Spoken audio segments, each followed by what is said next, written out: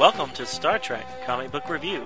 Our several-year mission will be to boldly go where no podcast has gone before. We will be reviewing every Star Trek comic book ever published. These stories have been released by Gold Key, Marvel, DC, Malibu, Wildstorm, Tokyo Press, IDW, and others. Star Trek and all that the Star Trek universe contains is copyrighted by CBS Studios, Inc. Hello and welcome to Star Trek Comic Book Review with Donovan and Ken. Episode number 217, recorded September 29th, 2015. So as promised, today we're doing another one of the John Byrne photo comics, his New Visions. And we're also doing a Captain's Log, one on Harriman, Captain Harriman of the Enterprise B. Excellent. Excellent. I'm looking forward to seeing what happens to Harriman. Right. Yeah, like I said, I've read a few of the novels. One was by Peter David, which was really good, called Captain's Daughter, which is, Demora was a big player in it, but Harriman was her captain. So that book was really good. And then there was another one, Serpents, something to do with serpents. And it had to do with the treaty that basically the Federation and the Romulans came up with that, basically kept the Romulans, behind the Iron Curtain for, 60 years, whatever it is, between Kirk's time and Picard's time. Right. So that, too, was good. And it got to see Harriman do more than just, I don't know what I'm doing, like he was in the movie. Well, unfortunately, in Generations, he played very well exactly what he was supposed to play, which is just kind of a lackluster captain that Kirk could, just totally run rings around. Right. And you got a actor, best known for Spin City and Ferris Bueller's Day Off. Yeah. Playing the captain, who's, he's a comedic actor. Yes. So I thought that was an odd choice. Yeah, but he was total second fiddle to Ferris in that movie, so he's shown he can do well with a jughead kind of second fiddle role. Right. So, and he did a pretty good job. Yeah, almost too good a job. I mean, I don't know if I mentioned this before on air, but I definitely mentioned it to you off air. He just seems like too much of a schlep to have ascended to the captaincy. Right. So, but well, a little bit of that's addressed here in this book, so or at least why he might have been acting like that. Right. Which we can get into after we get a little synopsis as to what happened. Cool. Which I'll be doing. And, of course, also looking forward to the New Visions. So, after our little intro to it in the previous episode, I liked it. I dug it. And Byrne has number one of the official series. What is it, every 2 months? Yeah, they produce right. them? Yep. Cool. So. Yeah, I'm loving it. I really loved the first one, and I really loved this one. It is almost like watching a lost episode. It is, and I love that idea, too. Like you just mentioned, a lost episode. Because it's all the actors. Sure, there's no movement and they're not talking to you. Right. But, it's all the visions, all the video part of it, all the images, I should say. And they just put it together so well, so cleverly. Very impressed. Anyway, let's take care of Harriman, though. Because we get to find out what happened to Harriman after his less than perfect performance dealing with that ribbon. Yep, let's do it. Okay, so this is Captain's Log Harriman, published date April 2010. Creative team includes writer Mark Guggenheim, art by Andrew Curie, colors by Moose Bauman, letterer Neil Yataki, editor Scott Dunbar. The main cover is by David Messina and Giovanni Nero. It features Captain Harriman's head and upper torso looking at something with a neutral but intelligent look on his face. Behind him and above him, and with a much bigger head, is Captain Kirk, with a similar look on his face, although perhaps a bit constipated. I don't know. He looks very uptight, but very impressive. Behind them both is the Enterprise A. And I thought it was kind of odd that it was the Enterprise A as opposed to Harriman's Enterprise B, but whatever. It must be more aligned with the great Captain Kirk than with Harriman. The Reel-Tail Incentive photo cover shows a photo from Generations of Harriman seated at the con of Enterprise B. The book opens with a thrill-packed sequence from the movie Generations, where Captain Kirk saves Captain Harriman's Enterprise B by rigging up a resonance burst that disrupted that strange ribbon that was holding the ship fast. The ship was hit by the ribbon near the deflector control access area where Kirk was located. No sign of Kirk remained, and he was presumed dead. 6 months later, Dr. Leonard McCoy is on a platform in the Enterprise B deflector control room that overlooks the spot where he believes Kirk lost his life. He thinks back to a camping trip in Yosemite where Kirk said he would die alone. McCoy thinks how he was right about that too. He says goodbye to his friend. McCoy leaves the solemn location and makes his way back to the bridge with the help of an ensign. McCoy has been conscripted back into Starfleet to deal with an outbreak of Turellian virus. If he lives to be 137, he will never understand why he's the only one qualified for this kind of task. On the bridge, McCoy meets Captain Harriman. Harriman asks McCoy how he enjoyed his tour of the ship. McCoy says he spent most of his time in the deflector control room. Not sure exactly what to say, given McCoy's long friendship with Kirk, Harriman turns to business and offers to have his chief medical officer brief him on the sickbay facilities. McCoy is perturbed that Harriman would think he would not have already stopped into the sickbay when so many lives are at stake. McCoy heads for the turbolift, openly annoyed, and Harriman follows him. Harriman tries to make amends, but alone in the turbolift, McCoy vents his frustration and loss at Harriman by blaming him for Jim's death. McCoy says he saw the video of the incident, and Harriman was not in command of the ship during the crisis. Jim was. Harriman tries to apologize to McCoy for the loss of his friend. Harriman says McCoy is not alone in blaming him for killing a living monument. Harriman is quite aware of all the eyes that say all that needs saying. After this mission to the Antares system, Harriman says he will be resigning his Starfleet commission. McCoy walks away from the visibly beaten Harriman and says, "In this life, you gotta do what you think is best." Meanwhile, in orbit around Antares, a Klingon battlecruiser named Vengeance is captained by a Klingon general named Charath, who is not a Kirk fan and not a Federation fan. He was instrumental in causing the plague outbreak that he knew would draw a Starfleet ship to Antares.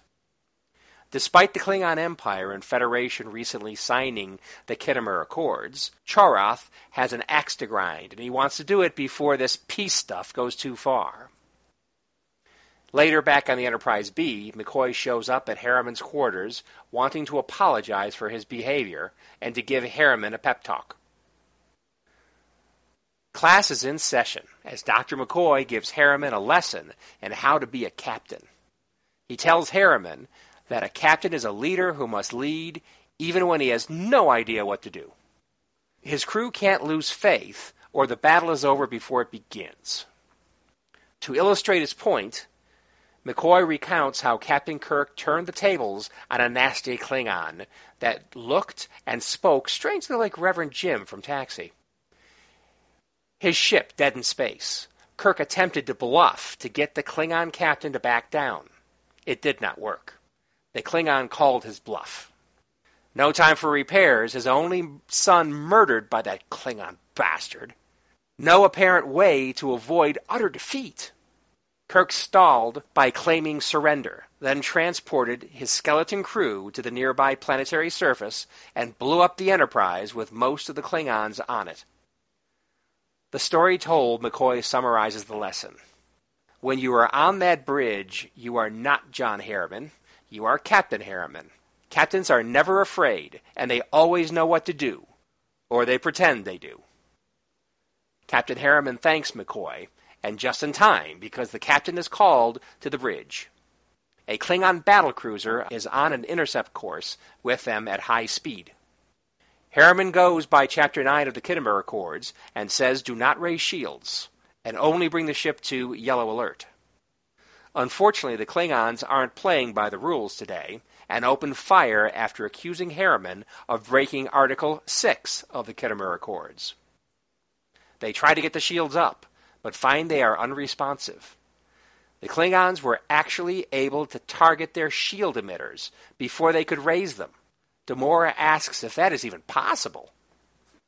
They try to take evasive action. They try to fire all they've got, but even their weapon systems have been pummeled by the Klingons' relentless pinpoint attacks. Main power fails. Harriman calls engineering to get emergency power now. Engineering says the best they can do is a few minutes. Harriman freaks out briefly, screaming, "They don't have a few minutes." Captain Harriman regains his composure and asks for hailing frequencies. Against his crew's objections, Harriman surrenders. The Klingon general tells him to prepare to be boarded. Captain Harriman asks for a few minutes to address his crew. The Klingon general gives him 1. Harriman uses that minute to give the order to set all photon torpedoes in the ship's stores to detonate in 30 seconds. A worried McCoy asks Captain Harriman what he is doing. Harriman says what Jim Kirk would do. Harriman gives his transporter chief very specific orders. The Klingon general says time's up. Harriman says, very well, engage transporters. The Klingon boarding party arrives on the Enterprise transporter pad. The torpedoes arrive on the Klingon ship, and it goes boom. A security team has their weapons out and takes the Klingon boarding party into custody, apparently without firing a shot. Without reinforcements to back them up, the fight seems to have left the Klingons. McCoy congratulates the captain on a job well done. Harriman thanks the doctor for his timely lesson. McCoy says he watched Harriman when he did it. Harriman reminded him of someone, an absent friend. The end. And that absent friend is a certain gold-shirted young Shatner? Exactly. Yeah, exactly. So it's not old Shatner in the red uniform. It is a young Shatner in his prime. Nice. So the cover has a ghostly image of Kirk on the cover. Yep. And then the back, the last panel, is another ghostly image, but this is a younger Kirk. Right. Yep. And Harriman has a good look on his face. He's got a quiet confidence there, you know. It's not a toothy grin at all, but you can tell the eyes are a little bit smile mode. Right. Without being, a jerk. He saved the day, and he's now going to, and he's built up his confidence so that he doesn't have to quit, retire. Exactly, retire early. Of course, it does kind of occur to me that you got the Khitomer Accords. Things are a little sketchy between the Klingons and the Federation, and you just blew up one of their ships. Well, they were boarding them. Well, yes. There could be two stories told. And what proof do they have? Well, so fortunately, the Enterprise is still in one piece, so they have all the recordings of their conversation. Which could have been faked. I mean, come on. Sensor readings can be faked easily. Oh, my goodness, Ken. No, I'm very serious. I mean, okay, how about when John Chuck, the actor, was in front of the Federation or whatever during, what was it? Was it Star Trek V? Making the case against the terrorist, Captain James Kirk. He didn't have proof. It was the same kind of thing.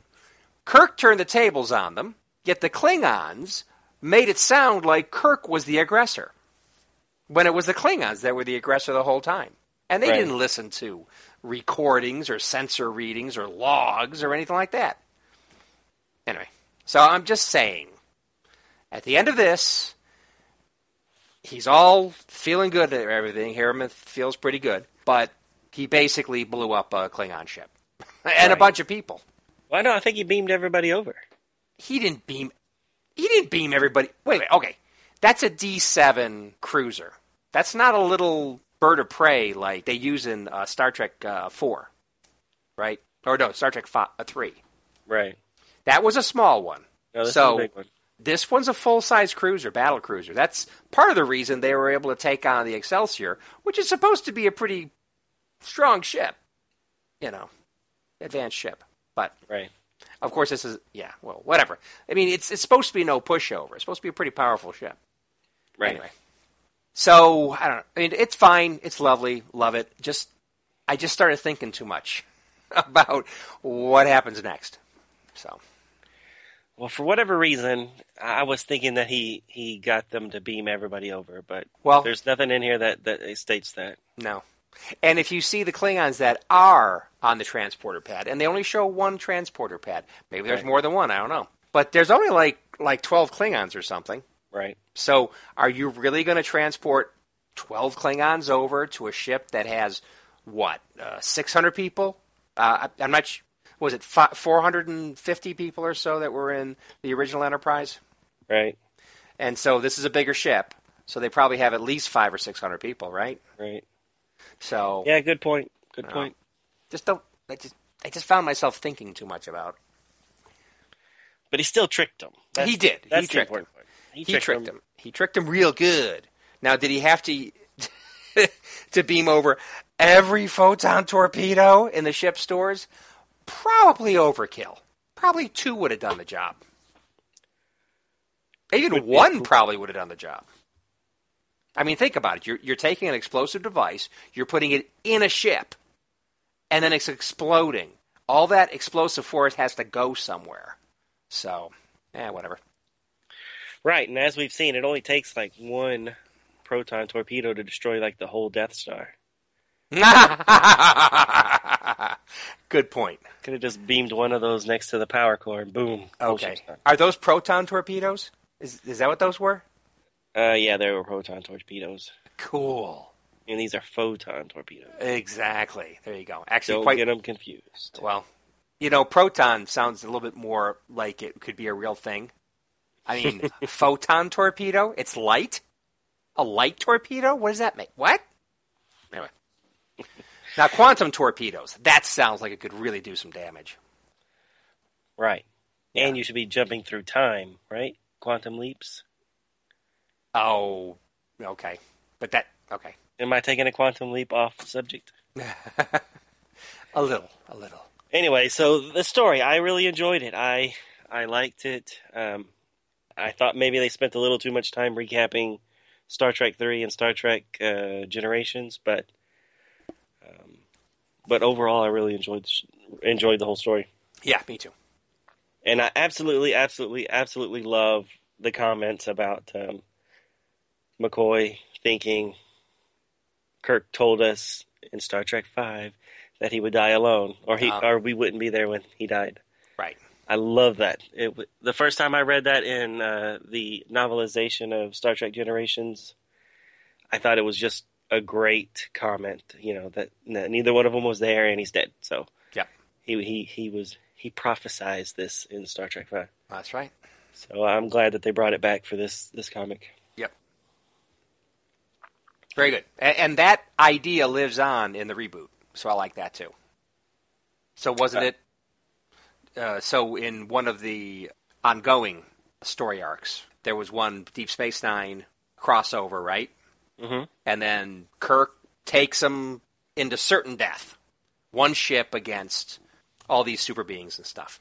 Right. But he did it because as long as he had his crew backing him up, they were all going to be okay.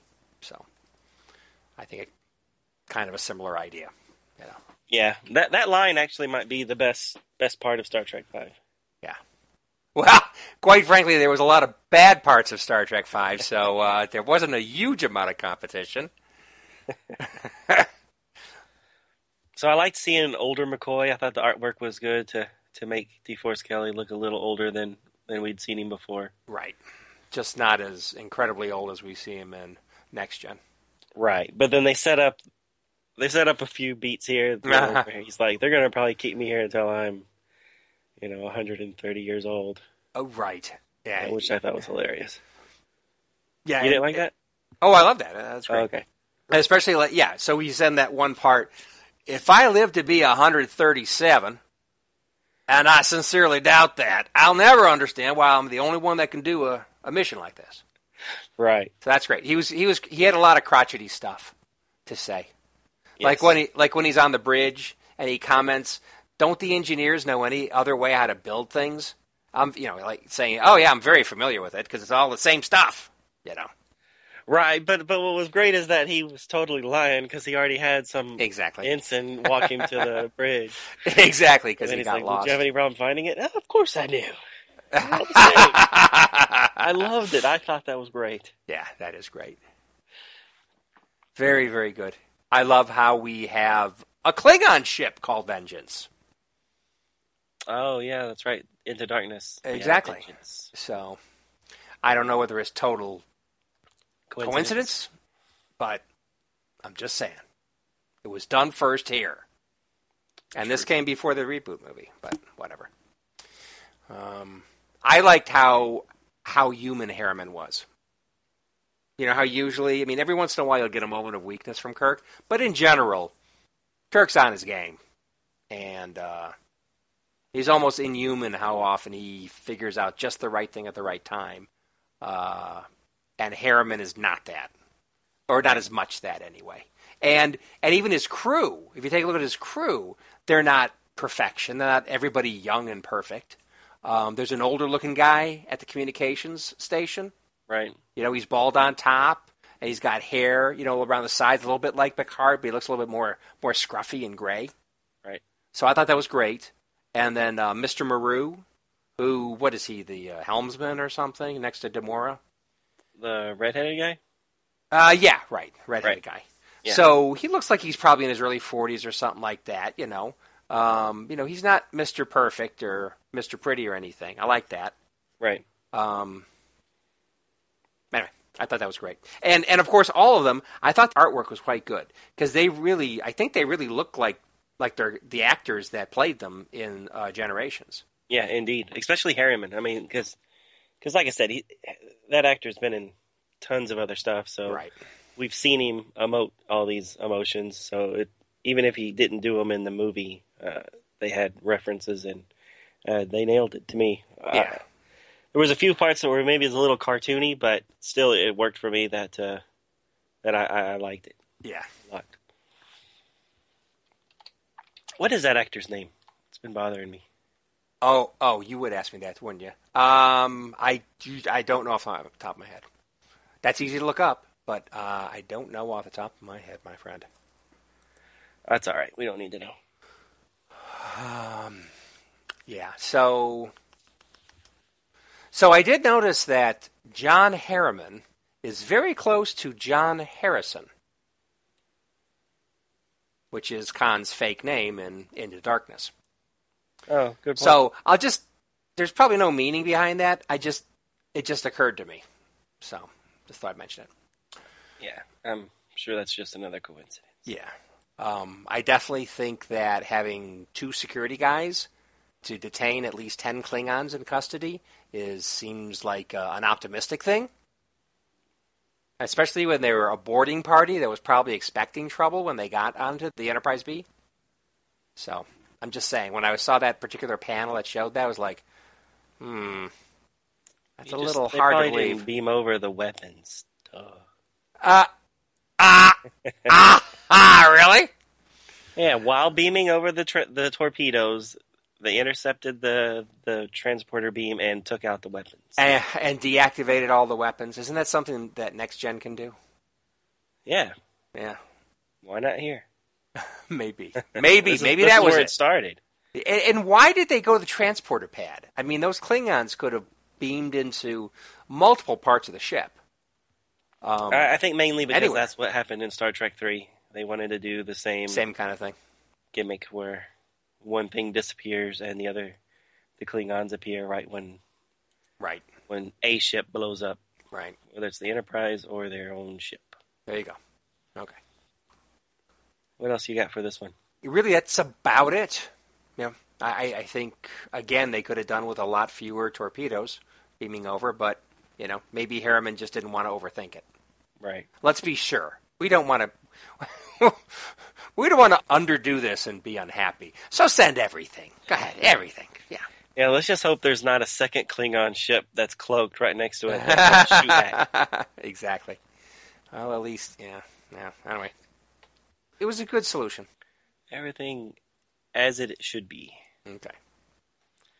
All right, anything else? Nada. All right, well, let's switch gears a little bit and move forward in publishing time, quite a few years, maybe not quite a few, but several, to Star Trek New Visions #1. This came out May of 2014. The photo montage was by John Byrne, created by Gene Roddenberry, edited by Chris Ryall. And it's based on the episode Mirror, Mirror, written by Jeremy Bixby. And this is a fairly long story, so bear with me. It's a little longer than some of the other synopsises that I get to do. So the cover is an interesting cover. It's a collage of photos of both the Evil and the Prime Universe versions of all of the main Enterprise crew. The image is made to look like it's a shattered mirror, with each sliver of the mirror being from one of the two universes, so that each character is a mixture of both the Prime and the Evil versions. So the story takes place just mere weeks after the episode Mirror, Mirror. The transporter is giving Scotty and Kyle a little tough time. Spock arrives and he suggests that the two take their gremlin hunt elsewhere. Once the transporter room is empty, the controls take a life of their own, and Kirk appears on the transporter pad with an evil grin, saying, "It worked." Kyle then arrives and confronts the mysterious Kirk. New Kirk is somewhat aloof and departs quickly, bumping into McCoy on the way out. McCoy asks New Kirk about Spock acting weird lately. Kirk then acts weird himself and leaves the puzzled Doctor. Later, Scotty arrives on the bridge and asks Kirk if he got what he needed there in the transporter room. Kirk tells him that he hasn't left the bridge in quite a while and he never went to the transporter room. Kirk orders a scan of the ship and finds out that there's 2 extra people on board that should not be there. He also learns that Spock is asleep in his quarters and has not been answering their hails. He arrives at the Vulcan's room and finds that there's actually 2 Spocks, one asleep and one holding a phaser on him. Elsewhere, evil Kirk is doing evil things in the auxiliary control room. Shows him knocking out a woman who happened to be working there. Back in Spock's room, fake Spock tells the tale of what happened in the Mirror Universe after Kirk's visit. Now we're in flashback mode. So Mirror Spock started his plans to bring about change. He gets the crew that traveled to the Prime Universe to renounce Kirk's crazy claim that they visited a parallel world. This makes Mirror Kirk seem crazy, which Starfleet brass does not like, and they strip him of his rank. Kirk storms off the bridge and is able to use the Tantalus field to kill Uhura before Spock and Marlena can arrest him. Spock is given command of the ship, and Spock is able to stall doing anything evil while he starts to set up his plans. Sulu is ordered to torture Kirk to get the truth out of him. Kirk only tells him about the Mirror Universe, so the torture continues. Scotty confronts Spock about the unneeded torture. Spock says it is indeed needed. Scotty, unpleased with Spock, transfers to another ship and is somehow able to break Kirk free. Together, the two of them devise a way to teleport to the Prime Universe. Spock learns of this, and he transports himself to the Prime Universe in order to try to stop them. He shaves his beard off, and he takes the Prime Spock's place until now. Later, we learn that Mirror Kirk has beamed over to a cloaked Klingon ship. There he meets with Kor.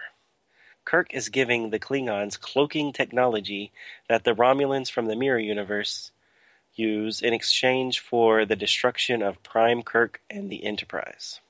Back on the Enterprise, Mirror Spock has regrown his beard thanks to some magic meddling by McCoy. They are all discussing the situation when they are attacked by a cloaked bird of prey. Being matched move for move, Kirk is unable to escape the cloaked ship and takes quite a bit of damage. Mirror Kirk contacts him to gloat. As they talk, Kirk silently signals Sulu to plot a course and warp out of there. With the Enterprise weakened, it is only able to travel a short distance before it must stop. While the Enterprise is making repairs, the cloaked Klingon ship slowly creeps closer to the Enterprise, when suddenly the Enterprise fires at it. Mirror Spock was able to track the cloaked ship. Mirror Kirk is able to adjust his plans so that Spock can no longer guess where they are at. Prime Spock then suggests that the Enterprise extends its shields to encompass the cloaked ship that they know is out there. Once they do this, the ship becomes visible, and the Enterprise fires at it at point-blank range. Severely damaged, Prime Kirk orders all the Klingon crew from the Klingon ship to be beamed into the Enterprise's brigs. Only Kor and Mirror Kirk are able to stay on board. The Enterprise is unable to beam the duo off the ship, but they can beam people onto the ship. So Kirk and Mirror Spock beam over to confront the two men. Kor turns on Mirror Kirk, and Mirror Kirk escapes to the transporter room and beams over to the other universe. The three remaining men are able to beam back to the Enterprise just as the Klingon ship explodes. Later, Kirk returns Kor and all the other Klingons to a fleet of Klingon ships since the Organian peace treaty does not allow prisoners of war. Mirror Spock then returns to his own dimension. Upon his arrival to the Mirror Enterprise, he is questioned about the location of their Kirk. Spock says that Kirk has escaped, but he might not like where he has gone. So we see Mirror Kirk walking down the corridors of an Enterprise, but the crew all seemed surprised to see him, saying that they saw him die. He arrives at the bridge to find Uhura in a gold uniform sitting in the command chair. With a mirthful look, she tells the other female crew members that today is her lucky day. How often is someone presented a chance to see their old lover skinned alive for the second time? The end. Oh, how delicious. Not only is Uhura the captain, the Uhura that Kirk very badly destroyed in his own dimension, not only is she the captain, but she's going to skin him alive. And I wonder if she was figurative about that or not. I don't know. I mean, the crew did all seem surprised to see him and said that they themselves witnessed his death, so she might have been serious. I took it as literal. Yeah, I did too. So, another evil dimension. Did you notice that it's HMS Enterprise? HMS Enterprise, yeah, I was going to mention that. So is that supposed, Her Majesty's Service? Is that what HMS is? Right, I think so. Are they saying that's a continuation of the English tradition? So the Brits are the ones that went into space? I don't know. Maybe, and maybe, Starfleet headquarters is in London instead of San Francisco. In this universe. Yeah. Well, I'm just wondering what HMS really stands for. Or we're just assuming that it was related to the British fleet designation. It might not have anything to do with that at all. Yeah, I don't know. Yeah. Or maybe it was just like, Byrne was just like, I just love the idea of the HMS Enterprise. Let's just put it on there. Right. Well, I mean, I think they were it was a way to show that this is not an Enterprise we know. It's not the USS Enterprise. It's not the ISS Enterprise. Oh, yeah. It's the HMS Enterprise. Okay, so got that. I don't know. You could have put almost any acronym there, and that would have told you that. They should have put IDW Enterprise. That would have been That's perfect. Nod to the publisher. That is perfect. I don't think Byrne would do that. Talk about product placement. But anyways, I love this story. I thought it was great, but I do have one major problem with it. Really? Go right ahead. Please do.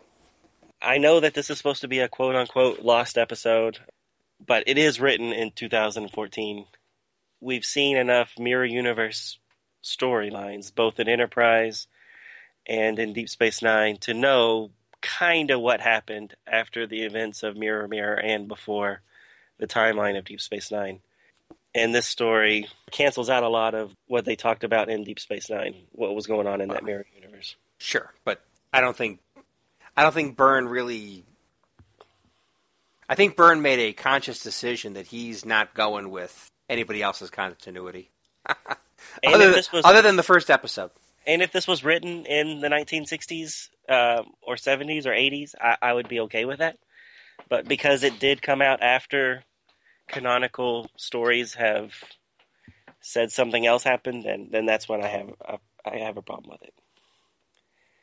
You can contradict something, or you could tell a story that later gets contradicted in a comic book medium, but you shouldn't write a story that contradicts something that has already been published and is considered canon. Okay, well, how about this? How about both of the dimensions in this story are not our dimension and not the Mirror Universe dimension that we saw in the original Mirror Mirror episode? This is two totally different dimensions, close to ours, close to the respective ones, but not the respective ones, because there's an infinite number of dimensions, and anything could happen in any of those dimensions. Now you're just being silly. No, I'm not being silly. And then we got a third dimension here, the Uhura as Captain dimension. Right. Which is kind of cool, because that's kind of the way that Mirror Darkly two-parter on Enterprise ended, with Sato kind of taking over the Enterprise. You know, it's not the same, but it kind of ends on the same note. You know, that was like the last right. Yes, the couple female minutes takes of the over. Enterprise where, yeah, right. And considering how such a nice, often kind of on the timid side character Sato is, I thought that was great. Because she was so evil. Right. Her alternative self. Thought that was great. Right. But yeah, that's my only beef with this story. I mean, the story is very entertaining. And, it is. And he's made some really good decisions. I mean, I love the fact that Byrne uses Admiral Mendez from Menagerie as Kirk's superior officer. I thought that was great. In the Mirror Universe, yeah. Right. I like how zen Kor is. I mean, Kor is like, hey, you know, I'm just living life, and I got my plans going, but if they don't end up happening today, they'll happen in the future. That's okay.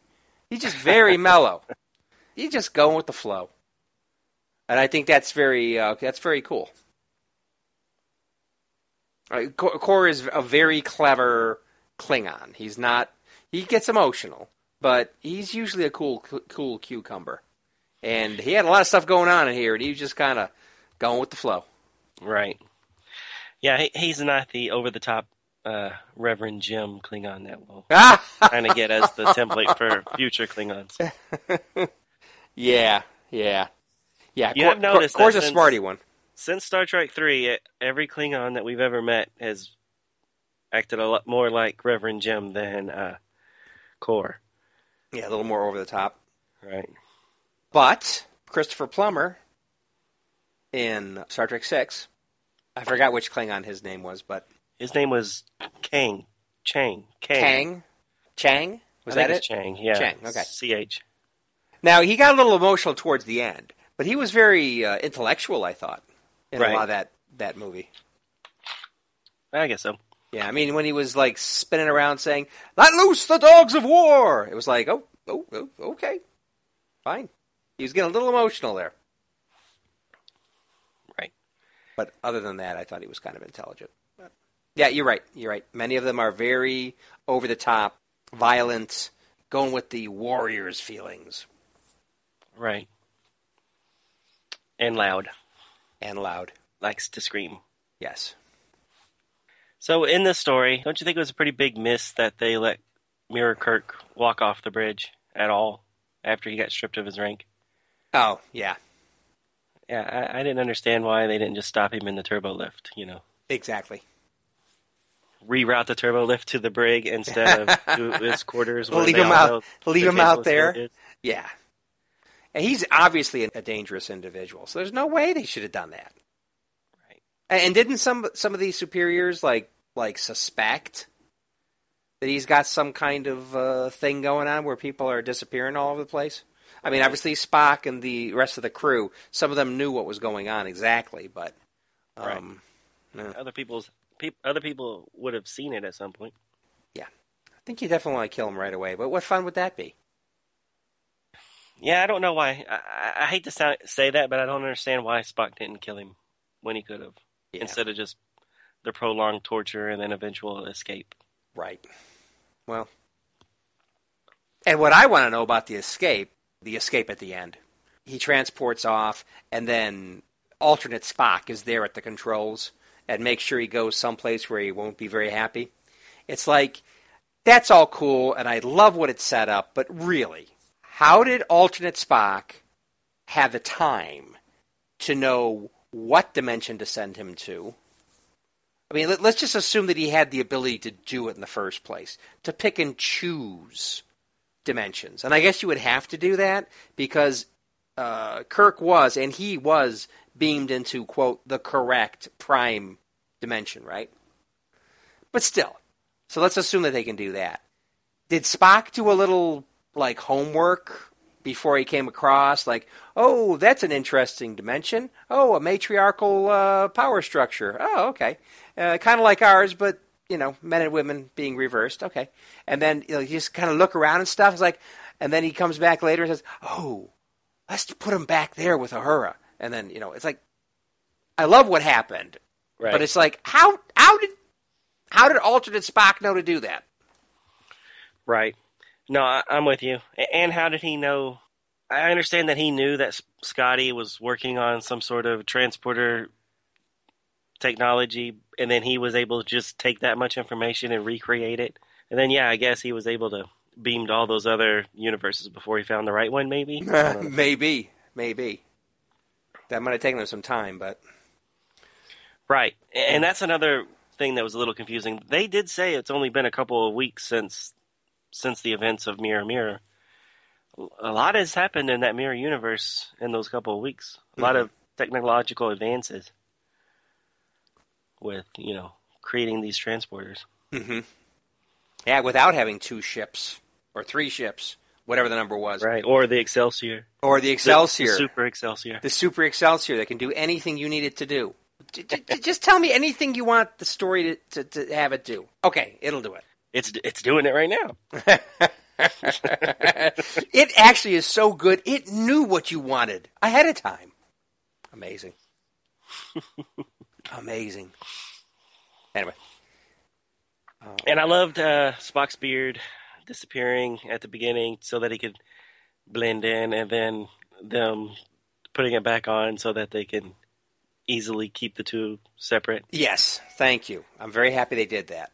Yeah, I love it. Because otherwise it'd been hard to keep them straight, like McCoy says. And he's right. But I'm kind of wondering, what exactly was Spock using to shave his beard? Was that like a stick of double mint gum? No, it was a little hair remover. I don't know. Okay, so Byrne has to show Spock shaving. So he's going to do his little image manipulation thing and kind of show part of the beard going and whatever. But then he goes ahead and photoshops in some kind of a silvery, small, metallic-looking maybe object that he was like shaving with. But he couldn't make it look like a modern-day, shaving utensil. Mm-hmm. It has to be advanced. And in the end, I think what he ended up with is something that looked like a piece of chewing gum with the foil still on. Let me look at it again. Yeah.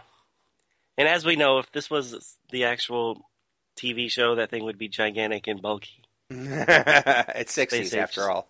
Yeah, exactly. It's the 60s.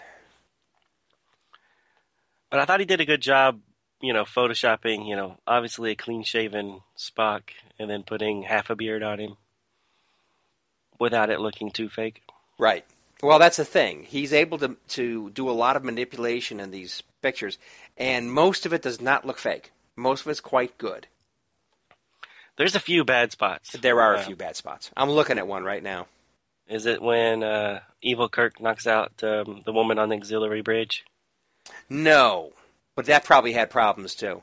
There's this is like towards the end, just before Uhura does the talks about the skinning thing, and evil Kirk is facing two other crewmen.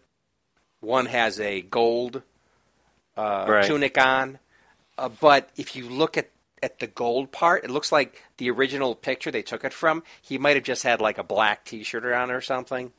And the way the way they got it colored in to be a gold tunic is almost laughable. If you look closely. Right. It looks like someone just using Microsoft Paint. Yeah, like drew on some kind of a Barney Rubble shirt or something onto the guy. Yeah. Yeah, it looks a little off. Yeah. But in general, great job, Mr. Oh, Byrne. yeah, absolutely. Mr. Byrne.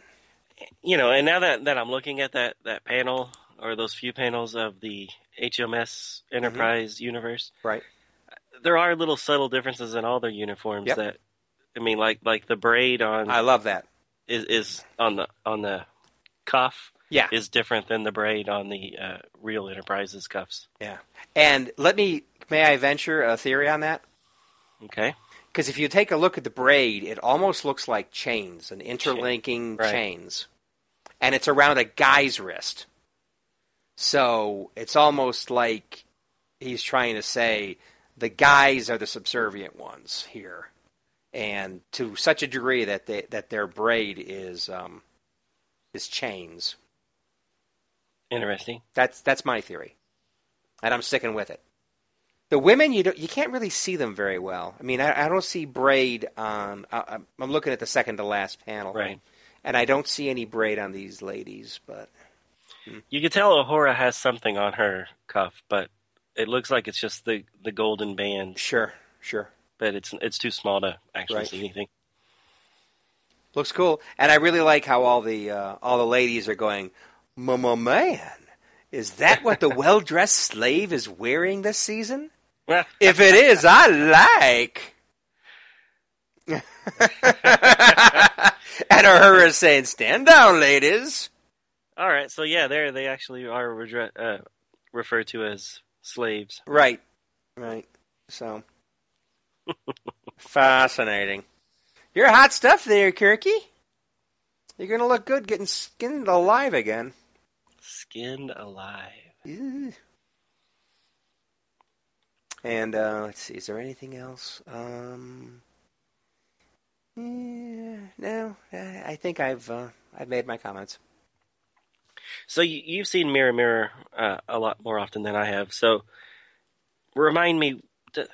Chekhov wanted to overthrow Kirk, right? And he was in this pain box for a while. That pain booth or something like that. That Sulu was administering to him. Yeah, like the pain booth or whatever they called it. Okay, but he didn't die or anything in that episode. No, it was. Yeah, I suppose you could have died, but no, it was just a booth to inflict pain. Yeah. Right. Okay. All right, I couldn't remember, and then when he was on the bridge and when Evil Chekhov was there, I was trying to remember if he actually died in that episode or not. Okay, cool. I don't have anything else, do you? Actually, I think I do have one last thing. I thought I was done, though. Oh, okay, so when Kirk first got off of the Enterprise and got onto Kor's ship, I was like, What happened? I mean, transporters can't go that far. He transported all the way to a Klingon ship. It was like I was saying, I'm calling BS on this one. And then you come to find out the explanation is Kor's ship was like cloaked right next to the Enterprise. So, okay, so I guess that makes sense. But wait a minute. I mean, usually Kirk and company are pretty good at like spotting the cloaked ship somehow. A telltale residual sign, or looking at the tailpipe, or whatever. But boy, they were out to lunch. They had no idea that a Klingon ship was right next to them. That's kind of scary. Because this is from an alternate universe's cloaking device. Oh, okay. Okay.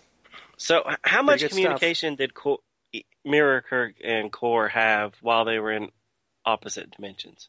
That's an interesting question. So not only did Kirk find the right dimension with Scotty's help, but he was able to somehow get in contact with a Klingon. How easy is that? Right, and give him all these plans so that they can then build the cloaking device and come and get him when he comes over. Right. Yeah, I had a few questions about that. Yeah. So he must have been in a ship, right? I mean, you come over from the other side, and somehow you're in a ship, right? Because you got to get a hold of a Klingon. You don't know where he is. I mean, I don't know. How does he physically get into Klingon space or whatever to be able to, oh, here's a nice Klingon ship. Maybe I can just thumb a ride and make friends with the captain and bribe him with technology. Right. Which I don't think is what happened. I think he somehow communicated so that Kor was ready for him when he got there. Well, again, even more so, if you can't actually see somebody. So, I mean, how did Kirk know he was somebody he could trust? He's a Klingon. I don't know. But whatever. Yeah, I mean, the main thing is, it happened. Let's move on. But, love the story. Yes, it happened and move on. Yeah. Okay, I'm done. All right. In regards to, when you're reading it, you're coming up with your own plot lines and things. Sure. I really thought that Evil Spock was in on it. I didn't think that he was going to be the good Spock, really trying to change anything, because Right. it just seemed really coincidental that Mirror Spock comes in there into the transporter room and gets everybody out of the transporter room, seconds before Kirk shows up. Right. Just seemed a little too coincidental that Mirror Spock would be pretending to be Spock and then tell him to go look somewhere else for their gremlins. So I kept waiting for that shoe to drop, that, Spock really is in league with Kirk. But it never did. Well, He's just the good guy. the thought crossed my mind at one point, but I didn't dwell on it too much. Fair enough. All right. That's my last comment. Cool. So, 2 good issues. Do enjoy it. Right. I'm looking forward to doing these photo novels more often, Right. because I really enjoyed these last 2. Right. Good. But it'll be a while. We'll have to work it into the rotation. Exactly. So, next episode. Next episode, I think we should go back to DC Comics, find out what's going on there after their big Mirror Universe miniseries. And that'll be issues 18, 19, and 20. Cool. And then eventually we'll have to do the rest of these Captain's Logs. There's one so for Jericho. Jellicoe? The Jellicoe one. Right. Isn't that one of the few ones left we haven't done? Might be. And it's the one that I never read. Even when it came out, I bought it but never read it, just because I didn't like that character in the He was a jerk. He was designed to be a jerk. Right. And Ronnie Cox does a really good job at that. So. Right. Well, and there was supposed to be a 5th issue for Rachel Garrett, which is she's the captain of the Enterprise C. Sure. That'd be good. And I was really looking forward to that, when they announced that it was going to be a 5-part, series. Mm-hmm. But then when it actually started coming out, it was suddenly a 4-part, and her issue was cut out. And Jellicoe's issue stayed, so it better be darn good. Exactly. And that could have been, more groundbreaking, too. Let's see a female captain. A little bit more of that. Exactly. So far we got Janeway, and that's it. Yeah. So. Well, what about Jane Kirk? Is it Jane? Yeah, Jane Kirk. What's that crossover one? Yeah, her name was Jane. Okay, good. It was Jane. Okay, so that was with the Chris Pine, Captain Kirk, and they did a mirror universe kind of thing, and they end up going into one where they're all switch genders, right? Right. So. And wasn't and even the Spock and the Uhura of that universe were also dating. They were still dating, yes. That was funny. Right. So we've seen some female captains, just not many. Right. But this is a canonical female captain that we've seen once. Yeah, right. And we definitely should see more of that. Yeah, we need to see that Enterprise C because it's the best of the lot. Oh, just because it's a ambassador class ship? Yeah, no, I wouldn't say because of it, but it's a cool looking ship that we don't get to see very often. Right.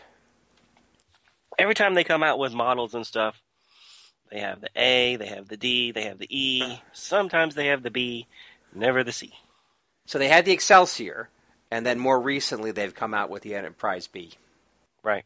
But still no Enterprise C, you're right. No Enterprise C. And you know why? Because it's too awesome. Because it's too boring. It looks almost like the original Enterprise. Right. That's what makes it cool. It's like the original Enterprise the Enterprise D had a baby. Enterprise C. Oh, yeah, well, I don't know. Anyway, so. Anyways. All right, so yeah, we'll do DC Comics next week. Cool. Maybe for the next couple of weeks until we're ready to do something else. Okay. So maybe get back some Gold Key, some Thespian stuff, if people could stand it. Yeah, we need to do that again. Okay. Cool. It's always good to have the extra folks involved. And yeah, that last one was just so much fun. So yeah, we should do it again. Okay. Hopefully we can get a good turnout like we did last time. Right. Thanks for joining us, everybody, on the review. Later. Thank you for listening to Star Trek Comic Book Review. All Star Trek stories and characters are copyrighted CBS Studios Incorporated. All music, stories, and characters discussed are for entertainment purposes only. You can email us at startcomicbookreview@gmail.com. Visit us at our website, www.stcomicbookreview.com. Subscribe to us via iTunes, or friend us on Facebook at first name ST Comic, second name Book Review. See you next time on Star Trek Comic Book Review. Let's get the hell